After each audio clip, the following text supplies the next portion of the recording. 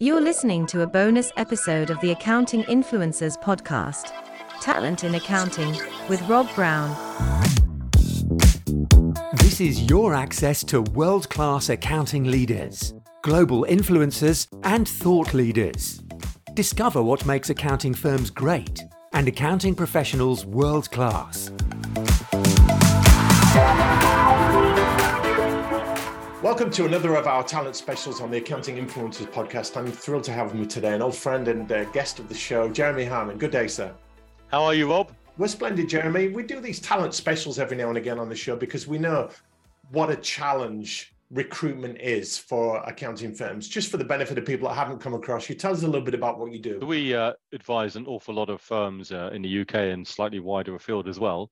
We're independent advisors, and we talk about matters concerning technology and the processes that use technology within the firm. So talking about recruitment is maybe a bit of a sidestep for us, but we see the face of recruitment and the kind of resource firms need really changing in the next year, 2 years, 3 years, as more and more technologies come into the mainstream. Yeah, it's great to be talking to you about the influence of technology on the recruitment process, because when we look at the items on the agenda of managing partners and leaders of big firms at the moment, tech is up there and people is up there as well. So these two, tell us how they're intertwined. Well, I mean, when we talk to firms and we say, where are the pressure points? It's funny, people outside of the industry perhaps be surprised at the answer. It's not sales, it's not winning clients, it is all around delivery, right? Simply getting work out the door. And traditionally, the stack within an accountancy firm has been varying degrees of seniority, sitting in a hierarchy, and the work gets pushed down, at least in theory, to the lowest cost delivery point where competent delivery can be expected. If you're not bringing in enough people, you don't have enough resource. And so what happens is the work gets pushed up to more and more expensive people who've got less and less time. Your cost of delivery goes up, your profit goes down, and growth is stifled. So the way to unlock that is to provide more enablement at lower levels within the firm, or to eliminate those lower level tasks and push them onto automated platforms instead. One of the surprising things about the pandemic as we emerge out of it now and come back to some kind of normalcy is that firms have actually grown. And that may be incidentally because, as you say, they haven't focused on sales and business development. They've maybe put some marketing out, but it might be more in the form of communications and PR. And here's how we're managing, and here's the latest government update on the pandemic and the way tax is changing. But they've grown perhaps because clients have demanded more of them. They've needed to navigate the complexity of COVID and how things are changing. So capacity requirements have gone up, haven't they? Yeah, there are two things that we see. First of all, during COVID, there was much more demand for assistance from state bodies, and that was often delivered through or with the advice of accountants. So they were the sort of surprise heroes a bit for that particular route to assistance. And also work got put off during COVID because there was more uncertainty than we have now. And of course, that work has still been hovering about and is now being executed. So there's still a backwash, if you like, of load from there. It means firms are incredibly busy and unable to keep up with workloads. And firms have been quite reactive in that a proactive message might go out, we're here for our clients, call us if you need us, but then those phones keep ringing. So they find themselves handling more queries from existing clients to say, look, I'm navigating this, help me through it, which is great. It creates more work, more revenue opportunities, but it starts to stretch the limits of capacity for professional firms. Yeah, it really does. And also, we've moved out of a cozy world of 9 to 5 working. So when you had capacity constraints, but at least they were contained within, say, a 9 to 5 pattern, we could bring in more people and whatever. But now look at things. Everything's changed. We don't have simply the need for a bigger office because people are not in an office; they're at home. So we have a technology requirement to deliver in a kind of a distributed workforce, often in non-optimal environments. Second of all, our clients are themselves distributed and working in different ways. So we may find our peak demand is at 7 o'clock in the evening after people have finished their day job and then want to do something. Now, you can solve that through resource, but A, that assumes that there is resource to be had. B, it assumes that the resource you bring in wants to be doing it. And C, that they want to be doing it at that time. Right? So, for example, instead having some degree of automation or a bot that can handle those out of hours, as it were, tasks at a low level actually benefits everyone. It benefits the people you're trying to recruit because they don't want to be doing that work then. And it benefits clients because it gives them an out of hours solution. You talk about work being passed up. Once work starts to increase, coming into the firm, more delivery needs to be done. A certain amount of slack is taken up with the technology, isn't it? With the automation. And then a certain amount of slack is taken up with people that weren't working all the chargeable hours they could do. So they start to fill up, and then we get to the edges. Talk to us about how technology has filled some of the gaps in capacity. I think that it has allowed the drudge work to be removed from the stack, right? So when you look at a firm, and interestingly, when you look at the value equation that clients apply, the thing that nobody likes is raw processing work. Okay, so take as an example payroll. Right, most firms operate some kind of payroll bureau function, and you might have a client that every month will send in data in the client's preferred format, and every month we had someone in payroll beavering away, tapping away, taking the data from the format in which it arrived, putting it into the format that we wanted in, so that we could then run the payroll. No one ever said back to the client, "Can you please do it in our format?" And the client, frankly, doesn't want to. The client's quite happy doing it the way that they do it. And instead, by inserting some automation, we can say, look, every month we're going to get data from our client. It will be in a format that looks a bit like this. Transform it into this format here where we can process it. Now, that is saving, a couple of hours of payroller time that we can now take out of the equation, and they can do something more useful with. That is a good thing. It's a good thing because the client resented paying for that transformation work in the first place. And the average employee didn't want to be doing it either. It's hardly fulfilling work to have data in format A and just type it up in format. I mean, listen, some people might enjoy that, but we don't really want those people on our payroll, if I'm blunt. So that's a good example of automation, simply releasing resource and pleasing both clients and staff all at the same time. And we'll get on to recruitment as a solution for getting extra capacity, but there are, beyond the technology and beyond recruitment, there are other means for firms to increase capacity, aren't there? Well, you can push some of the work out to your clients, just as a kind of an obvious one. So every firm has a tail of clients that are not paying enough for the level of work that they are receiving, and a certain amount of that can be pushed back to the client. So, for example, moving to cloud accounting and insisting that your client does so as well takes a lot of load and pushes that back out to clients. So, yeah, there are definitely strategies that you can adopt to do that. There's another avenue that firms are starting to go down, which is the outsourcing and offshoring to bring in extra capacity to deliver. I have two reservations about that, if I'm honest. I'm always honest, but I have two reservations. The first is that it is a short-term solution. So in most markets where you can find an outsourced partner, what actually happens is the cost of the labor in those outsourced markets starts to creep up. So you may have a window of some years even where the provision of services offshore are cheaper than onshore, but they tend to, after a period of time, get so close that the benefit evaporates. The second thing is that unless you are very careful in how you package that work back to your client, they will detect that you're using an offshore service. They will either object to that because for whatever reason they don't want you to be doing that, or they will simply demand a lower fee to reflect the fact that your costs have come down. And I am not necessarily, therefore, a massive fan of that offshoring. Playing devil's advocate, do clients really care if the work's getting done, Jeremy? Who actually does it? Not many, but they do care that they're paying what they perceive as a premium onshore price for what they perceive as a non-premium offshore delivery service. And there will be a markup in that for the accountant or someone at the firm to manage that project, to manage that work. Yeah, there will be. But also, it's not like a very clever solution. I hear what you say, but if all we're doing is finding a human resource more cheaply in order to be efficacious in solving our problem, it's a bit lazy. Why aren't we really looking at what the issue is and how we can be clever in solving it rather than simply finding a cheaper person? At some level, it doesn't play well with me anyway. Just looking for cheap labor to do a job. At some level, I find that unfulfilling. Now, you talk to leaders in professional firms all over the world, and you will be asking them what their plans are for growth, because you speak into the technology needs for that growth, but it speaks to people as well. And are you hearing, like I am, that most firms still have not aggressive growth targets, but optimistic growth targets? Maybe they've grown 5, 10, 20% during COVID, maxed out capacity, but they're still thinking they can continue that if they get in more people. Are you hearing good growth targets? Oh, yeah. I mean, they weren't doing 5, 10, 15% in COVID. They were doing 20 and 30% in COVID. Wow, okay. They are looking for good growth targets. They see that growth will come from, at least in the case of most of our clients, remaining as independent, well-run and impressive firms. So the market is really divided between those firms that are being consolidated into a couple of big players who are good, but perhaps a little anodyne. Right? It's a very corporate service. And those large regional or non-regional independent firms that see growth opportunities by bringing clients and talent out of those big consolidated firms and into their own sort of four walls, and are doing very well with that. And I think their growth targets are ambitious, but actually quite achievable. Well, any growth target, if you're at maximum capacity, requires an increased headcount. So it brings us to recruitment. How are we bringing people in, not just at the lower end and the graduates and the younger generation, but how are we building into our recruitment policy those strategic hires, those senior hires, those lateral hires at higher levels, so we've got capacity at all stages? Yeah, I mean, I'm a technology guy, and so I will confine my answer to, or my comments to those which have got a sort of a technology flavor, if I may.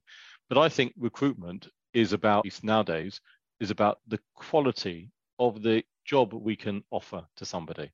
Right? So it used to be only about pay or about whatever, and we used to measure the conditions in the quality of the office or whatever it's going to be. I see now the quality being in the nature of the work we will ask somebody to undertake. So if I were recruiting and I said, look, come along, and this is going to be your job. Yeah, you got a fairly boring job, I'm afraid. You're going to be doing a lot of data entry. You're going to be using Excel just to transform information. And by the way, this is your computer, which is like 3 years old. And the screens, well, we're going to update them next year. And yeah, I'm sorry that we don't really have a CRM, but you can find all the information across these 6 or 7 systems. And if you don't know, ask John. To me, I wouldn't go and work there, right? But, and also compare it to their experience of using technology elsewhere. Their iPad is fantastic. Their laptop is fabulous. Their 2 screens are great. So why would I go somewhere which doesn't offer all of that, and where the job itself, I know, could be done better by a robot anyway? It just doesn't appeal. So I think technology can build to the qualitative appeal of the job specification. And by the way, it is also then perceived as a more valuable job in the eyes of clients, who ultimately I've got to deal with every day. So I'm on the front foot from day one. There's so much in what you're saying there. When I talk to leaders of talent, heads of people, these new roles are coming out now in professional firms. They are talking about their employer brand, which speaks to their culture, why it's a great place to work. But when you get behind that, why somewhere is a great place to work, it comes down to, as you say, the nature of the work. Am I doing interesting work with interesting clients and interesting projects, but also the nature of the work environment? Very few people are working 100% remote. So there's that hybrid. What does things look like when I actually come into the office? So there's that environment, which speaks partly to culture, but partly to the infrastructure, the processes, the technology that has to be the latest spec. Otherwise, you're not going to attract the quality of people that you want. No, and these things can be tangential as well. So you talk about employer brand being important. Employer brand is damaged, for example, by a security leak, right? So you wouldn't necessarily see the connection between the two, but it's awkward for me to work at a firm where there's been a security issue, which has been widely publicized. I carry some of the awkwardness of that, less so than it used to be the case, but there are elements like that. It's like working with somewhere where there's been an employment issue, and you think, well, I don't really want that brand tarnishing my personal brand. And remember, we are an employee-led at the moment, right? Employees are in charge, not the employer. Also, just in terms of sort of that quality of work and the type of work that we're doing. I give as an example, talk about the old world of accounting and the new world of accounting. Yeah, let's say you outsource your bookkeeping to your firm of accountants, right? Lots and lots of clients will be doing that. If all that you're getting in return for your X £100 a month or X £1,000 a month is a processing service, that's not very appealing either to the recipient, the client, or to the processor. They want to have some narrative. Yep, they really want an email back every month saying, well, this month your business did really well. This month, these are risks that you should be considering that are affecting you. This month, you've had lots of sales, and therefore next month you're going to have a working capital requirement. If all that they get back is the same report that they could have pressed a button and seen in zero for themselves, where's the value in that? So it is neither appealing for the client nor the employee. But to what degree, going back to the role of technology, can ChatGPT and artificial intelligence take the role of that? We know that it can produce the data in various formats. To a degree, it can interpret the data. It's not quite the true ultimate trusted advisor, but it can certainly make recommendations. Yeah, ChatGPT, Bard, whatever you're going to use, great tool, right? When people ask me about the role of AI in accountancy firms, it's a bit like asking about the role of Excel, right? If I went to a firm of accountants and said, well, how do you do your mathematical modeling?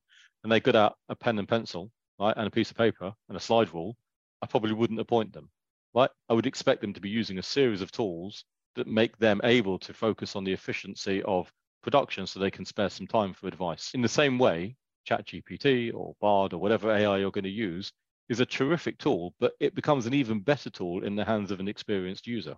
Right? And the experienced user is your accountant. If I went on to ChatGPT and said, I'm going to tell you my tax information, please tell me what you think I should do as my return. Well, okay, I think that that's not the client that my firm would want, right? But I fully expect my advisors to use it. It's a quicker way of finding out information, to check something, to model something, to confirm something, but it's not the ultimate arbiter in the delivery of advice. It's just a tool. That's an interesting take on the recruitment problem, given that accounting firms are asking their people to do more and more with admittedly more and more tools, but you've got to utilize the AI tools and the ChatGPT and everything else to work productively. So we get higher fees from you, higher quality work for the clients. We might not necessarily need to increase headcount in that case. But Rob, if I were hiring you at my accountancy firm, right, here's the interview. Rob, have you ever used Excel? Yes. Right. But if you said at that point, no, I suspect the interview would end fairly sharply, right? So the next interview for next month is going to be, Rob, have you ever used ChatGPT? And can you tell me how?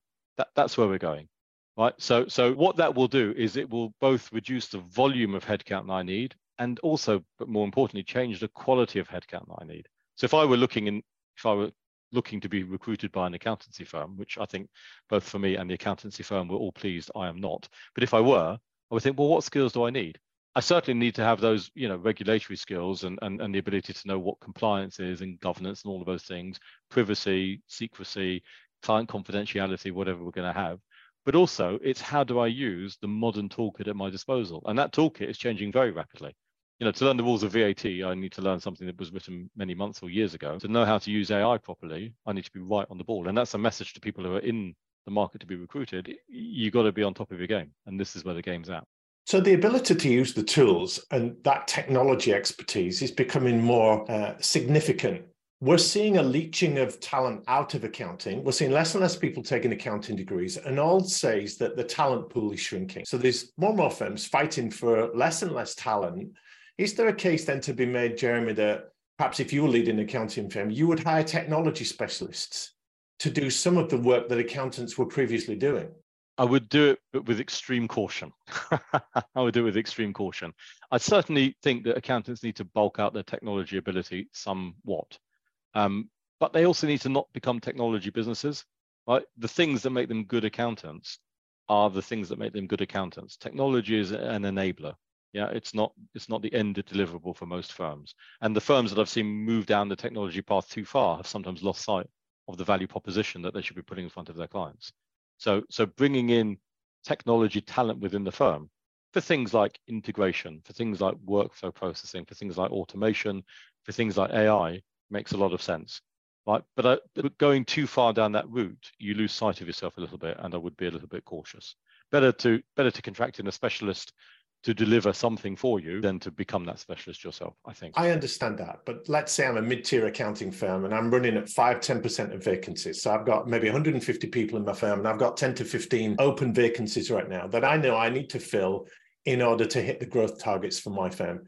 Those people are just not out there. I'm not getting enough CVs and resumes. The people that are coming to interview are not high enough quality, or there's not enough of them. So we've got all of that going on. Yeah, I'm asking, can we apportion some of that capacity to the technology side of things and hire less accountants to do more of the advisory stuff? And there's a team of people underneath them, without being derogatory, they're processing the data and doing a lot of the manuals. I have a variety of answers to that question, which are on a scale of controversy. Have at it then. Okay, so one answer to that is yes, you can. Right. So you can bring in some data people, some reporting people, some automation integration people that will reduce your requirements in terms of headcount for that work. That's me being very simplistic though, isn't it? It's what you're not saying. Yeah, well, no, I'm not quite saying that, but I suppose I'm saying every mid-tier firm should really have those people. Right? I don't think those are new positions. They should really have them. I'm also not convinced, by the way, that it's any easier to recruit those positions than the accountancy ones, right? As it happens. But you need to have that baseline. It was very vogue to bring in data analysts to your firm. Yeah. Now, funnily enough, I'm not as sure about that as I used to be. And I think that's one of the key roles of AI going forward, because data analysis is looking at big chunks of data and coming up with conclusions and recommendations, which is kind of what AI does. And certainly some initiatives from vendors, particularly Microsoft, to embed AI into their core production product. So Microsoft Copilot is a surfacing of ChatGPT into Office 365. Yet we're seeing it in Bing, the world's worst search engine, is suddenly becoming quite a good search engine with the addition of some AI in there. Maybe not the worst search engine, but not at the top. And so once you start combining the skills of AI or the abilities of AI with your domain information, do I really need a data analyst when I can just say to ChatGPT, who are my best clients and who are my worst clients, and get an instant answer? Not sure. So the nature of who we need to recruit in that technology space is still changing quite rapidly. I want to give you my most controversial answer, but I'll save that for a minute. Okay, yeah.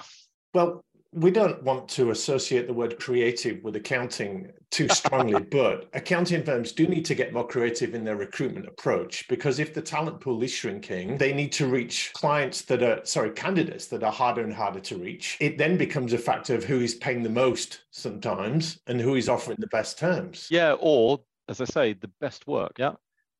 I still believe that the key relationship between technology and recruitment is to make the job better. Yeah, that's got to be right up there. As soon as you can say to a candidate, the job that you're going to come and do for us is terrific, and here's why.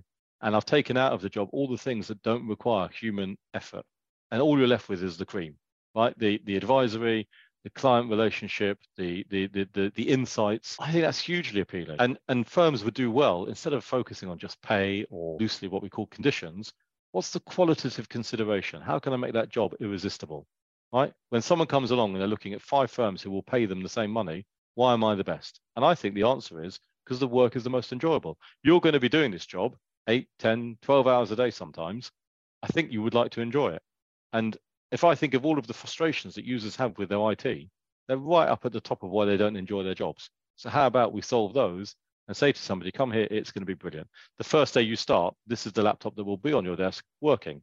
Yep. The first time you send an email, this is how it's all going to work with all the data that you need to have. These are the things that really irritate people, and therefore solving them makes this a better place to work than anywhere else. Very good. Do you get a sense too that with the great resignation and the great recalibration of work-life balance, that people don't just want interesting work now, they want some element of fulfillment, of making a difference, of producing great results and partnering with clients for success, whatever that looks like. Yeah, but to do that, they need time to do it. And to have time to do it, they need to not be caught up with kind of diversions into dealing with their IT. It needs to just work and be brilliant. And that way they have got exactly the time to do what you say, partner with a client and sort out stuff. Yeah, make the client's business even better. Deal with a problem the client's got in an intelligent way. The constraint people have is time. What are the good firms doing ultimately, Jeremy, that are keeping them competitive in the marketplace for talent? What I have seen firms do to great effect is to start to stream the way that they are delivering services to their clients. Okay, so that they are creating alignment between systems, the staff that they have, and the clients that they serve, so that they are segmenting their clients, moving those that can be automated, can move to self-service, can be helped through automatic points of contact with the firm into a segment of delivery where they belong, where the fee that they pay is profitable, and therefore moving their staff and their recruitment policies to deal with the clients that most need it and are most willing to pay for it. That is the key to fulfillment. And that's what I'm seeing the very best firms do. It's quite brave to do that, but that's the best way to do it. One of the challenges I see, even for those good firms, though, is that they don't communicate what they're doing very well. So their website looks and sounds the same as everybody else. They've got similar case studies and testimonials of we're a great place to work, but there's no proof or evidence for that. I think that's a very wide question. I have never seen a firm, for example, publish its IT failure rate as part of its recruitment page on its website. Would they do that? I think that would be a brave step. Well, they would certainly put vacancies, but I'm speaking to real people, telling real stories about, I work here, I've worked here for 5 years. Why do you like it there? Well, it's great. The culture's terrific. Why is the culture great? Well, they give us fantastic work and they free us up to do this and they allow me to pick up my kids from school. I guess we're speaking back into employer brand, or we make a real difference for our clients and clients tell us so. Can you give us an example? Yes, I work with this client. So it's going beyond some text to say we do great work on their website, which is essentially the shop window for recruitment for accounting firms. Yeah. And starting to tell those success stories with real people in real ways that says, this is the real deal. As Muhammad Ali, the boxer, used to say, it ain't bragging if you've done it. So that gets more resumes in the door. It gets more people seeing from the outside that this is worth trying to get an interview for in your recruitment process. Also, though, you're playing here to like an issue, say, with UK firms more than with, say, US firms. So quite often on a US firm, I will read about a technology project that they've successfully executed, the improvement that it could deliver across the firm, and they're quite comfortable talking about success.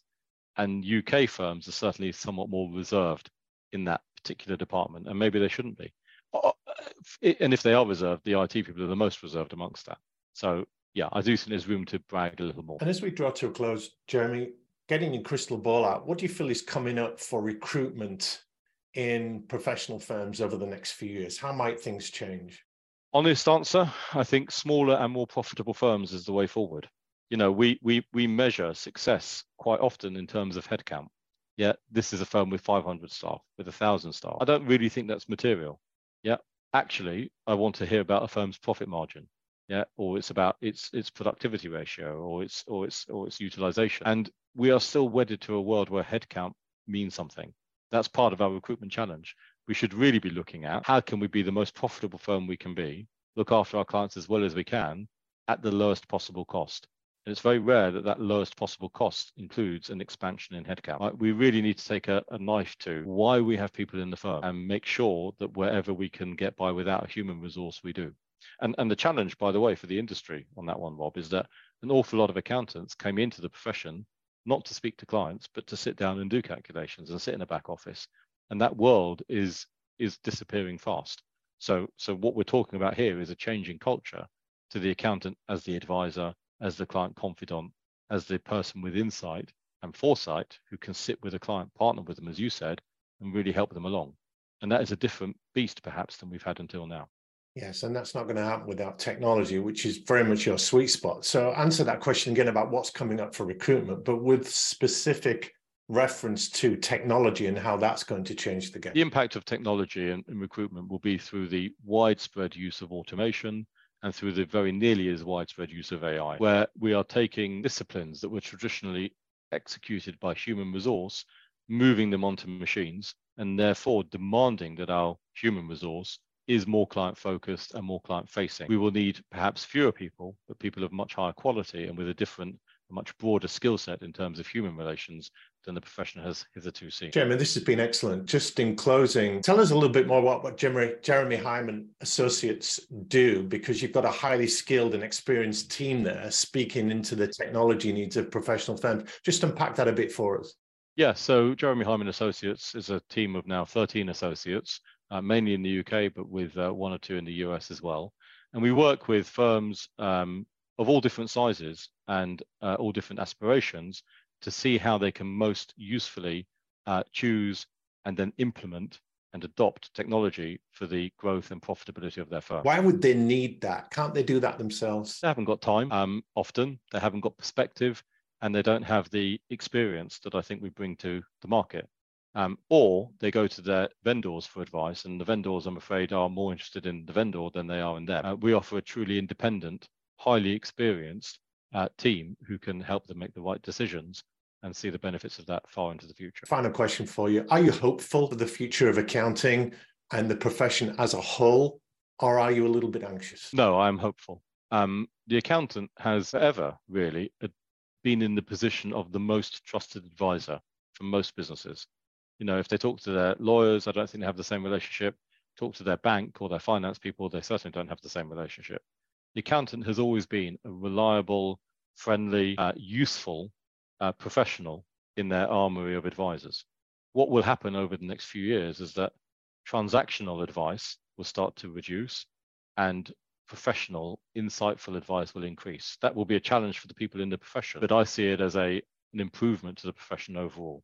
And that position of trusted advisor will become ever more valuable. There is hope. Jeremy Hyman, thank you so much. That's been exceptional. Thank you, Rob. It's always a pleasure.